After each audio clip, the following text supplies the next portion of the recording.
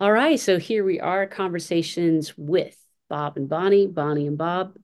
This is number 15, and we're going to be exploring a topic today that is in our area of the world in Tulsa, Oklahoma. We have a majority mindset of, I guess you would say, like an evangelical Christian mindset here in these parts, this part of the world, that has uh, this is going to be a classic conversation. So what I'm trying to say is this is a pretty classic and an easy topic to talk about because it's talked about so much, especially in the church world, in this part of the country. And we're going to be exploring the topic today of why would a good God send people to hell?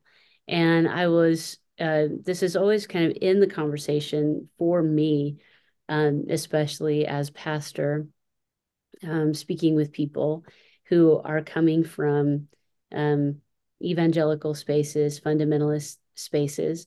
And this is really um, how was raised and to believe and to think, and really thought this the most of my life was I was very afraid of going to hell and always had questions about how, well, early on, I didn't have any questions about it because I just thought, God is holy and God cannot stand sin and we are sinful. And so God has to remove God's self from my presence or remove me from his if I have any bit of sin in my life.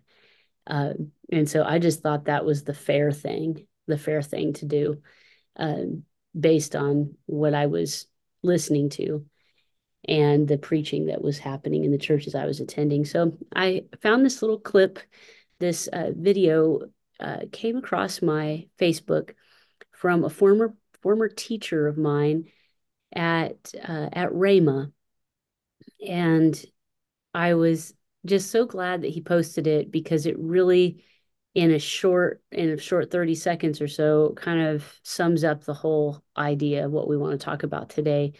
And I'm just going to go ahead and play that clip. Jeremiah, I have a question. What's up? Why would a good God send people to hell? God doesn't send people to hell. Actually, we were already on our way to hell. And what God did is he gave us a way out. It's like being on a ship that's sinking and someone's like, hey, there's a lifeboat. You can choose to get on the lifeboat, but if you reject the lifeboat, you automatically go down with the ship. It's the same thing. Our sin was already taking us to hell. And God gave us Jesus and says, this is the lifeboat. But if you reject the lifeboat, you're automatically going where you are already headed. God didn't send you there. Jeremiah.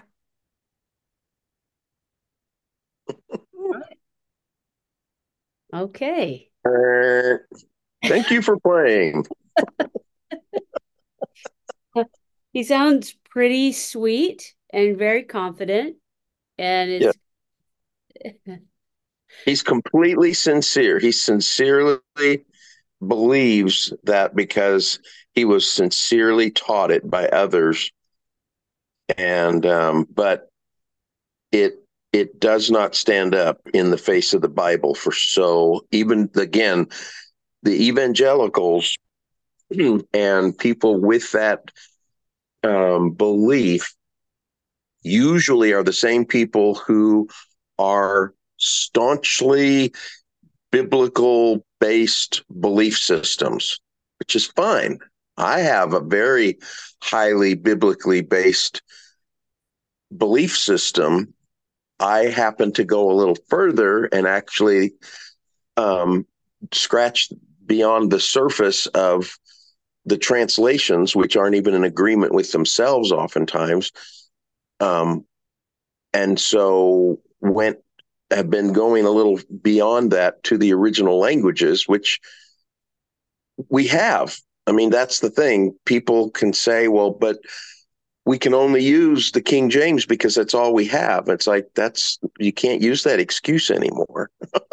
right. We have, um, we don't have the documents, the original documents, as Paul or Matthew or the scribes or anyone wrote the very first original manuscripts. But we have ones that were fairly made, written, copied from them, fairly, we now know with very great accuracy. And the reason we can say that, we couldn't say that 100 years ago, that was actually when modern linguistic and critical analysis of the Bible began about 100 years ago. And they began to really doubt the authenticity of scriptures. And many people began to say, oh, it's only 400 or 500 years old. It's only 600 or 800 years old. It's only yada, yada, yada. It's been changed so many times. Those arguments, people who still believe that, and there are still modern people in theological institutions that I've heard myself personally. Many of them are on the internet. Universities are posting their classes, and I listen to them. And there's still some modern scholars who call themselves scholars anyway, are saying that's the truth. When that completely is been disproven by the discovery of the Dead Sea Scrolls. And the more of those we translate, the more we find, well, wouldn't you know, these documents, some of which have been in those caves for 2,000 years, many of them are identical, word for word, to a lot of the texts that we have had before we found those. And so that means that the ones that we had that went back 600 years are accurate to the ones that they have that are from the Dead Sea Scrolls. And the ones that we had from 800 or 1,000 or 400, the ones that, we still have that are extant, that are 400 years old, that are on parchments, those match nearly identically. Very, very few changes. Unlike many said, oh, they're fairy tales that were made up, by some people 1,000 years ago. I've heard a lot of atheists say that, for instance.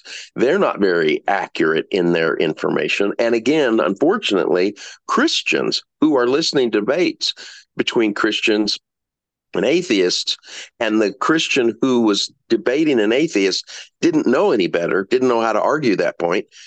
People now, Christians, fell away because they heard, well, the Bible is just written and made up. I literally have a personal friend of mine that I used to fellowship with for 15 years, and that's what he now believes, because he hasn't really listened and didn't study it enough to go, wait a minute, that's not accurate.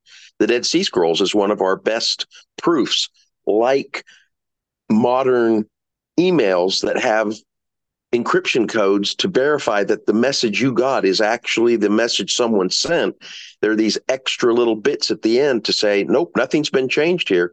That's what the Dead Sea Scrolls did in essence for us, because now we get to look back in history that we didn't have those until the 50s and 60s when they were discovered, and now they've been translating them, still translating them all these years later, 60, 70, 80 years later, because there were so many of them. There were tens of thousands of them. And in fact, they're still finding caches of them. But those are ancient. Those go back thousands of years. And we're seeing, no, the scriptures are accurate. So that's kind of a little dialogue or rabbit trail on that. But these people who believe in hell say they use the Bible as their foundation for their doctrines, and yet the hell can be the concept of a hell that involves eternal torment as allowed, even in that guy saying allowed by God, can be disproven by the Bible itself over and over. And things just as equally, things like you said, that sin causes God to be repelled from man. God in his holy state cannot be in the presence of sin. That is one of the biggest lies of the Bible. And that's actually what the Bible is. More than anything, is a message where men consistently sinned from the beginning They keep walking in blindness, walking away, stiff-necking, rebelling, rejecting God, and God is there in their face over and over and over and over. That's the whole Bible. Yeah. The whole, And I all have a little quote from our good friend JD my Meyer. I yeah. because we can't talk about the subject of hell without closely including the subject of atonement and atonement theories, and there are so many of them. There are so many ways that people can perceive the cross and Jesus and what happened on the cross, or what happens in the incarnation of God. And I just I have this book underlined in quite a few places, and I found this piece that I think might help us continue the conversation and propel us a little bit more. The penal substitution view, which is this classic view really that most mainstream evangelical Christianity believes in. That's that Now, theory. Now, yeah. Um, haven't always. portray God as somewhat schizophrenic regarding how he feels about mankind. On the one hand, he loves us and wants to spend eternity with us, but on the other hand, he hates us and wants to send us all to hell. This perspective about God is partly because the other atonement views take a chronological approach to building their theology of God. They begin in Genesis and work their way through the Bible to learn about God and what God is like. When they do this, they get an impression from many of the Hebrew scriptures that God is angry with sinners and only wants to drown, burn, kill, or slaughter all those who do not obey him. See Genesis through Judges. But then Jesus comes along and takes all this divine anger upon himself. See the Gospels. In these other views, even though Jesus bore the brunt of God's wrath, God is still angry at humanity even today, so that eventually Jesus comes around to God's way of viewing the world and shows up at the end of time to cut down his enemies and incinerate his foes. I just thought that was an interesting take, because you had just said if you see the Bible the way that the hermeneutic and the lens, the ways that we are seeing the Bible, we see that God is always with the ones who are making the most grievous mistakes as far as they were concerned. But then, Yes. as you can see, the way he just spelled that out, we can also all see that God creates this humanity in the first parts of Genesis, and then pronounces it is very good. And then a few chapters later, he's like, I basically cursed the day I ever did this. I'm so sorry I I made this That's mankind. how people interpret And that's what the it. Yeah. translations say. But when Right. that's the thing, the beautiful thing, when you peel back the translations and get back to what's actually going on, and even look at the stories without that. I mean, again, who's the first mass murderer? Largest murderer probably in the history, more than Pol Pot or Stalin or Mao Zedong or any of those that killed, tens of millions, is the billion, the first in the billion club, and it's his numbers rack up all the time because whatever the Earth's population, it's in halved. And Yeah. that's so if we have 8 billion now, that means there should be 16 billion. And maybe a lot of the people who think that the world is can't handle that because God didn't know what he was doing are like, oh, well, then maybe Cain is a hero. He's our original hero. But no, but Cain kills his brother. Yeah. And so he kills off the two boys. Now, again, I don't believe they were just two boys. I don't know if I should say that or not, but that might make some people mad. Um, but No, whether there was let's or not whether go there isn't, if there. you're literalists, then you're really stuck with that. This is the greatest mass murderer. I mean, you want to talk about something that is, no matter what you say, repugnant, vile, malicious, big, vicious, violent, any bad word, immoral, depraved, sinister, malevolent, harmful.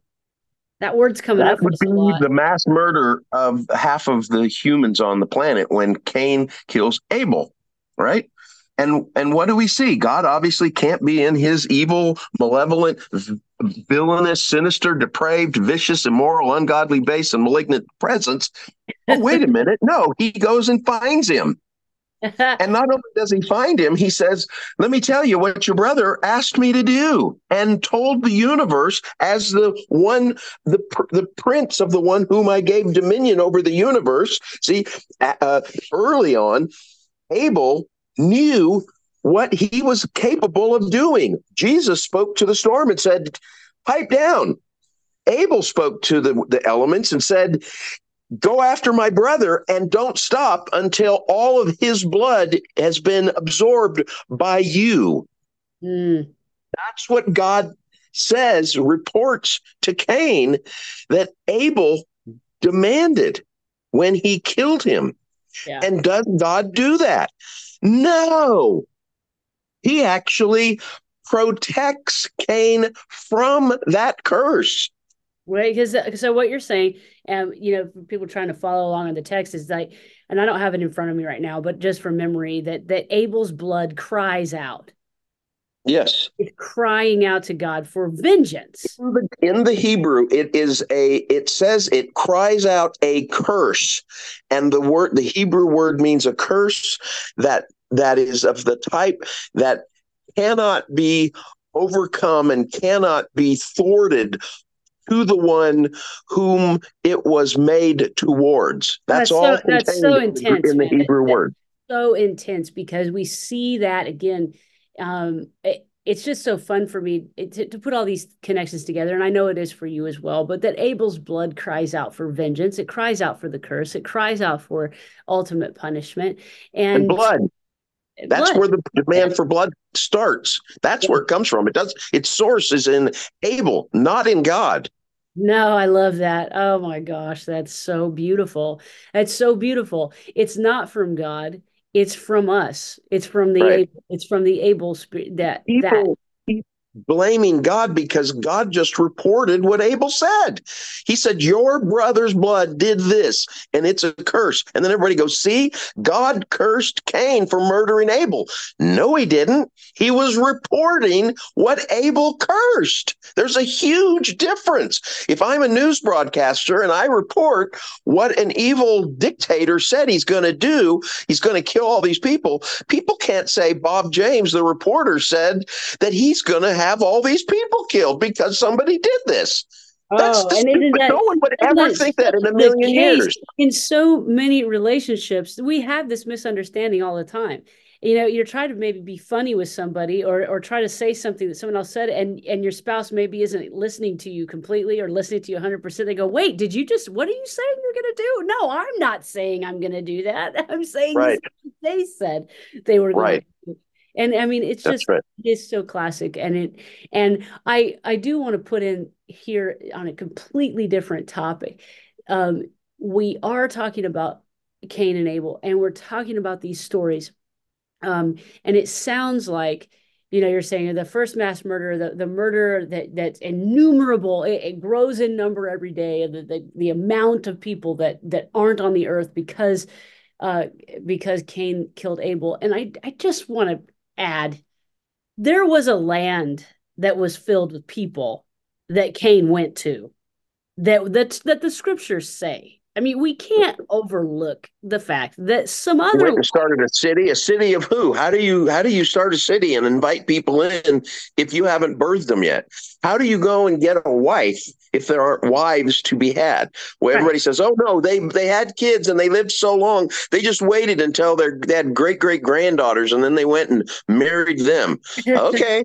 And you find that you say that the Bible is our source of how we should live our lives. Are you saying that's how we should live our lives? Go and marry, just wait until it's, I don't know, our great grandchild, and then go and marry her? You That's can it's a tell that Come Bob is on, in folks, rare use your form brain. today. Bob is in rare form today, so let's go ahead and just Sorry. hop, skip, and a jump. No, I love it. I love it when there's like this kind of come on, it's fun. It's fun for me. So this is the kind of conversation that I hope people have a chance to see from us and hear from us, because these are the conversations that we had so much early on, and I just really enjoy them. So I'm not saying that in any way to be offensive. I'm like, yay, we're in rare form. Let's talk about hell. Yay.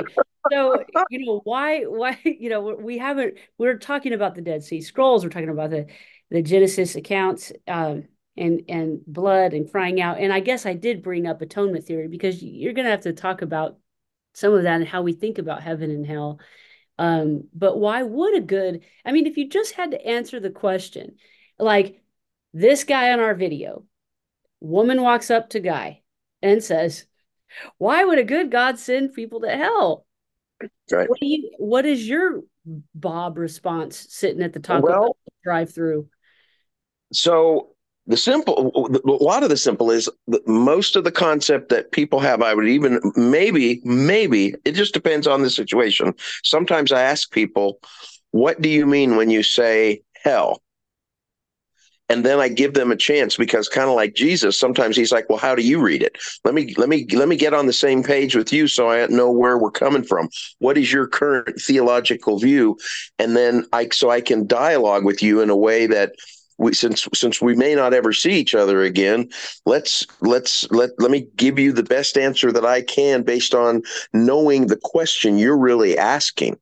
So what I think I would have asked her is, when you say hell, what is your definition of hell? And then she Bingo. may have, because it's most likely what she's heard, because this would be where someone might find that completely repulsive, and God would seem like an evil thug that would send people to a place of unending, as one person says it. I love this one little added word that he put in there: unending, exquisite, painful torment. Mm, It's like that is like, like because that seems to have this indication that if you just keep suffering the same pain over and over, even in our natural state, people begin to get numb to that. And they can somehow find a way to get into a level of tolerance. And you hear about people like that were put in cold imprisonments or something. And after a while, they said it just became my norm. And so it wasn't as hellish. But exquisite eternal torment seems to imply that there is a precision and a sentient thought to constantly be tweaking it so that it is ever hellish and tormentive, wow. which is exactly when I was a child, when I was 5, I already kind of had figured that out. That's what I envisioned when my grandfather said that's where my parents were going for smoking, which started me on my whole trek on this, because I was like, that's ridiculous. That's Jesus would never do that. Mine is that, So, and when I asked, when I would ask as a young person, people in my church and my pastor, why, how could a good God, I mean, even a good parent wouldn't do some of the things that you're describing that God would do. And even even I mean, even if you look at what Jesus is asking his own disciples to do with regard to forgiveness and loving your enemies and all this other stuff that we're commanded and told to do in the service of this message of this faith, we're like, well, God can't do that. God can't be around right. his enemies. God can't eat with enemies. God can't even smell sin. God can't be even in the vicinity of sin, which people It's, it's people contrary to the entire Bible. I don't know how you believe it, but I know I believed it. I know I believed it for many, many years. And Right. when well intending intentioned people would come to me and ask me and have some of these thought experiments, I was like, you just basically don't understand sin and hell and holiness. Like the reason that you're trying to like dumb this down and put God on our level and equate God to a good parent and what about how you just obviously don't understand the pure holiness and highness of God if you are going to put it down. It's like I was just so missing the perspective and the approach of really where God is. I Right. had such a separate view of me and God and holy and sinning and Yeah. evil. I saw them in just vastly different categories. Right. And which is one of the reasons why I'm wanting, some of the books I'm working on. One of them is, you know, and I still don't know how many, but the 10 worst translated verses of the Old Testament, and then maybe one in the New Testament, and then maybe later will be the 10 worst of the Bible. And, I don't know, but all those terms, see, glory is a word that is completely been misunderstood and now warped into something that has nothing, looks nothing like the original Hebrew. Holy is another one But because they that's say, exactly what you're saying, and that's why it's brilliant to ask, well, what do you when you say hell, what do you mean by hell? And that's where any good argument's going to start is what are we talking about? What do you mean by what are these words that we're talking about, and what are the concepts behind them? So then you think, okay, let's bounce around the scripture just a little bit and say, hell, is that a place of eternal torment? And the scriptures that people will use are like, say, even Jesus, when the unforgiving servant. Okay, this guy goes in, he's forgiven this huge debt. It's basically a national debt. And then he walks out, and the angels are watching, and which is interesting. I find that interesting, but they are watching and they see him go up to somebody who owed him $20, and he grabs him by the neck and says, "Pay me every penny. Give me my $20." And he goes, he says the exact, in the Greek, it's word for word. "Give me time and I will repay you every penny," is basically what the man says, which is exactly word for word what he had asked the king for his. And he says, no, rather than responding the way the king did was, "You know what? I'm going to actually release you from all the debt. You don't owe me anything." Mm, And all the guy did was he gave him more than he asked for. mm, Which again, people miss that. Like if I ask God, "Will you forgive me?" He goes, "Oh, I'm going to do that and more." But when mhm, we think of, because if our idea of a God is that he's unforgiving, and obviously this fellow didn't get it, so he turns around and now he is going to act in the way most people, the way you act is the way that you believe your God acts. That's what psychology actually tells us. Why they say the current, this is people, I haven't heard a lot of people say this, but this is what I've been hearing because I listen to so many type teachers, and I listen to some of modern psychologists, and the reason that they're saying that Christianity is one of the greatest evils. I kept trying to figure out what's the root of that. So I followed that rabbit trail one day and found that it's because psychologists say that when it comes down to the way we treat other people around us, both good and bad, people that we perceive as our enemies and but primarily our enemies, is exactly the way that we believe the God that we believe in treats people. mhm, And when I saw that, I'm like, oh, ding, ding. That's what Jesus was saying in that parable. This guy wasn't transformed by the gracious God when he went and met him. So he goes out, and in his newfound freedom, he finds somebody who he feels owes him a debt, has done some offense against him, because debt is usually one of the major types of a sin. Someone has sinned against you. That's a debt that they have incurred. So he finds this fellow with a debt. He's just incurred the debt because he cut him off in traffic or whatever, because it's a metaphor. And rather than act in the way that this God that he just experienced of massive freedom, who gave him more than he asked for, more than he could have thought or imagined, he gave him complete freedom from 100% of the debt, not more time to be in debt, but it's now completely forever released. And rather than go with that God that he just saw, he didn't let it transform him. He walked into life and he sees the next person, cuts him off, and he treats him like the God that he thought he was incurring. It was in front of the first time, where at best, he hoped maybe he'd give him more time. And he then didn't even do that. And so he just says, no, go to debtor's prison until every penny's paid, right? So, but even that, people will say, see, which again, that whole thing is Jesus is saying that's not the way God is. But even if it were, because then at the end it says, okay, well then take him and lock him up until he and even all his children have paid every penny. But it's because God, what Jesus was saying, you're going to live with and you're going to experience in life It, freedom or Bob. torment That's relative it. to the kind of God that you That's it. believe you way God is. See, but the literal interpretation says, see how God did that? God Right, took the retribution and went ahead and said, hey, look, if you're not going to be forgiving, then I'm going to do this to you. And right. we're not seeing, you just said that so beautifully. If you the way that you see yourself and the way you see others is how you're going to believe that The way you see God treating you, that's actually what some psychologists are realizing. It's this higher existential God level, treating you, the God that you believe in. And so that's why they say we need to well eliminate treated. the God of the Bible, because they say, then they follow up.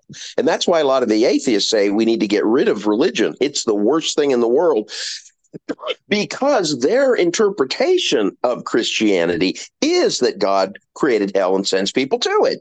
But see, if that's not so, which it isn't, then Christianity isn't a horrible thing. It's just the form that it's currently taking. But here's the twist. I said all that to get to this. Even at worst case, let's say God is this malevolent one who just puts people in prison. Listen how long it was for. It still has an end date until every penny's paid. Mm, He and his wife and his children, until every penny's paid. Well, that means there's a cessation at some point. mm, But and yet these most modern this new modern version of an eternal torment is no, there is no end date. mm, It's forever and ever and ever. Well, then that actually flies in the face of scriptures, even like that one. Or under the law, then we can say, let's go to the law. They say, well, the law, God gave the law. It's like, well, begrudgingly, because they refused for a generation, for a long time anyway, to when he frees them from Egypt, he says, now just listen to me and obey me and we'll be good. And so the first 18 chapters of Exodus is all about that. And then suddenly they keep resisting and won't do that. So God goes, okay, Moses, I guess we're giving them a law because they don't want it inside. They don't want to listen to me. And then from an internal willingness, do it. So now we're going to just have to give them a bunch of rules because they don't want to listen with their ear. They want rules that they can just read and then know what they can do.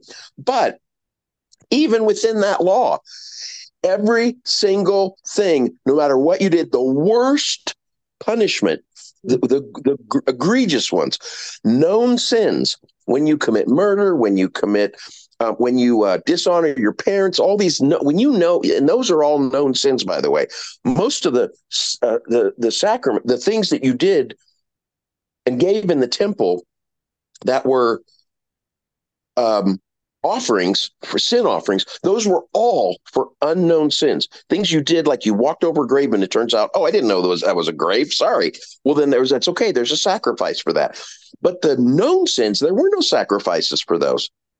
mm, The only thing you had there was they said, you will go to the Father. We will stone you. You're going to stand before the Father. And then he's the one that's going to judge. We have no idea what that judgment will be. That's what they believed. They didn't know. They always said, and perhaps it will be the grace and mercy of God. He will give mercy upon your soul. Which is why people, even to this day, when they're like executing them 100 years ago, and they used to do that, they go, may God have mercy on your soul, because you're going to go see him. And that's what they believed. But we've turned it today. We've gotten so far from mm, what the Bible talks about. Now there's no, and the worst thing though that you could do was death. When you died, you paid your debt. It's done. But mm, now it's like, okay, now we're going to murder you. We're going to stone you. But then that's not going to be enough. Now God's going to want more. He's going to want forever. mm, It's like, well, the Bible never talks about forever payments. That's ridiculous. There mm, was always, you pay that, if you stole, you double it. You pay, that's your, or whatever your restoration was. When you did this, then you pay a cow. I mean, it was always some kind of a there's a finish date to it. Just Mm-hmm. like in our modern courts, there's an end date to it. Except again, see, because that's gotten twisted. Now it's life. And then they put you in there to be in torment until you die.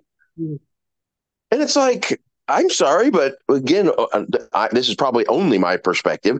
If I were ever wrongly accused and I could see there was no way out, all the DNA was, I'd be like, you know what? Just take me out. I don't want to be in here. That's ridiculous. I know where I'm going. But anyway, but it's just like no matter how you look at it, it doesn't add up to the God that really is actually, when you really look at these texts and really dig down, there's not eternal torment, nor is there separation from God, because again, even David, like he said, although it is Sheol, which when we did our series on hell, we talked about all the words. Behold, if I'm feeling great, you're with me, God. On my good days, you're with me. And on the days when I'm at my lowest low, when I find that I am making my bed in Sheol, and as some Bibles say, some translations, when I find that I awake and I'm lying in hell, behold, thou art with me. Mm. And So Christ, and that beautiful lyric of a song recently, Christ is lower still. As yeah, low as you can find yourself, Christ is lower still. he's under And that. He kneels to wherever we are at. Like yeah, the mass murderer, God comes and kneels and says, buddy, this is what's going on. But you know what? I got a plan. Adam and Eve. Everybody says God cursed them. It's like, no, when you see that they said, we want to live separated from that tree, God's going, again, that's why that makes so much sense when it's properly translated, that do not eat from the tree of the knowledge of good and evil apart from, in a separated way, forgetting why it exists, to be the example of my love, that all of the universe is a love message for me. Because in the day you begin to do that, you will begin to be separated. And in separation, you will find a cessation to your joy and happiness and all the things. And so again, when they did that, made that decision, God's like, well, let's get them out. So it says they separate, lest they now eat from the tree. So he's like, okay, they made a decision. They want to live life separated from the tree. So God obeys them. He serves them and says, let's get her done, and moves them out. And everybody goes, see, God curses them and puts them. No, he didn't. And then he just tells them, here's now what is ahead. But I've already got a fix. Let me tell you about my fix for your mess. See, again, that's not separating himself for their evil sin any more again than a parent when a child poops his pants, goes, I can't deal with that. Sends in somebody with a hose, shoots them from the other side of the room with a cold ice. I mean, what? It's people's concept of God. It's not even that of a nurse or a parent. It's like so odd and funny to me. well, and But what the Bible seems to be saying in so many of these accounts where we're talking about Sheol or a hell or um, Gehenna, these kinds of things. It's the hell that we create on earth. It's the hell that we create because of our mentality, and it's the hell we create in our minds. It's the hell we create for ourselves by being, by in simple words, forgetting who we are and whose we are, and acting in ways that hurt and harm and hold over punitive right. judgments um, and payments. But yeah, we got to wrap this up, man. This is Rosie's saying we got to be done. um, Yes, the further we separate ourselves from the tree, the faster um, death comes. Faster a unhappy life ensues. They're perfectly in parallel. But the great thing is the converse is there too. We now have direct access to the tree of life. Yeah. That's why Jesus did what he did, so that we can all die as children of Adam, who had made a executive decision for all of us that we none of us could eat from the tree of life. We want to be separated from it, and Jesus is like, well, I got a fix for that too. So again, I that's hope where these we'd all been days. placed in Christ. We all die in Christ. We were all raised with Christ. We're all brand new creatures. We've been brought into a new kingdom, and we have access. And that's why Jesus said in the Last Supper, now, from now on, knowing the next time meal they ate would be after his death, burial, and resurrection, he's like, you will be able to eat remembering, the polar opposite to the word minime in Genesis 2:16, separated from, forgetful of. Okay. I am so grateful that we had a chance to talk about this today. And I am going to say goodbye for now and let the peace of God, which passes all understanding, guard your heart and mind in Christ Jesus. And until we have a conversation again, we could talk about this for many, many, many hours, but I think we got a good start on it. And I hope that you got out of this at least that no, God is not sending anyone to hell. And guess what? You're not sending yourself there either. That's the end of the story for the day. All right. More to come later on until we meet again.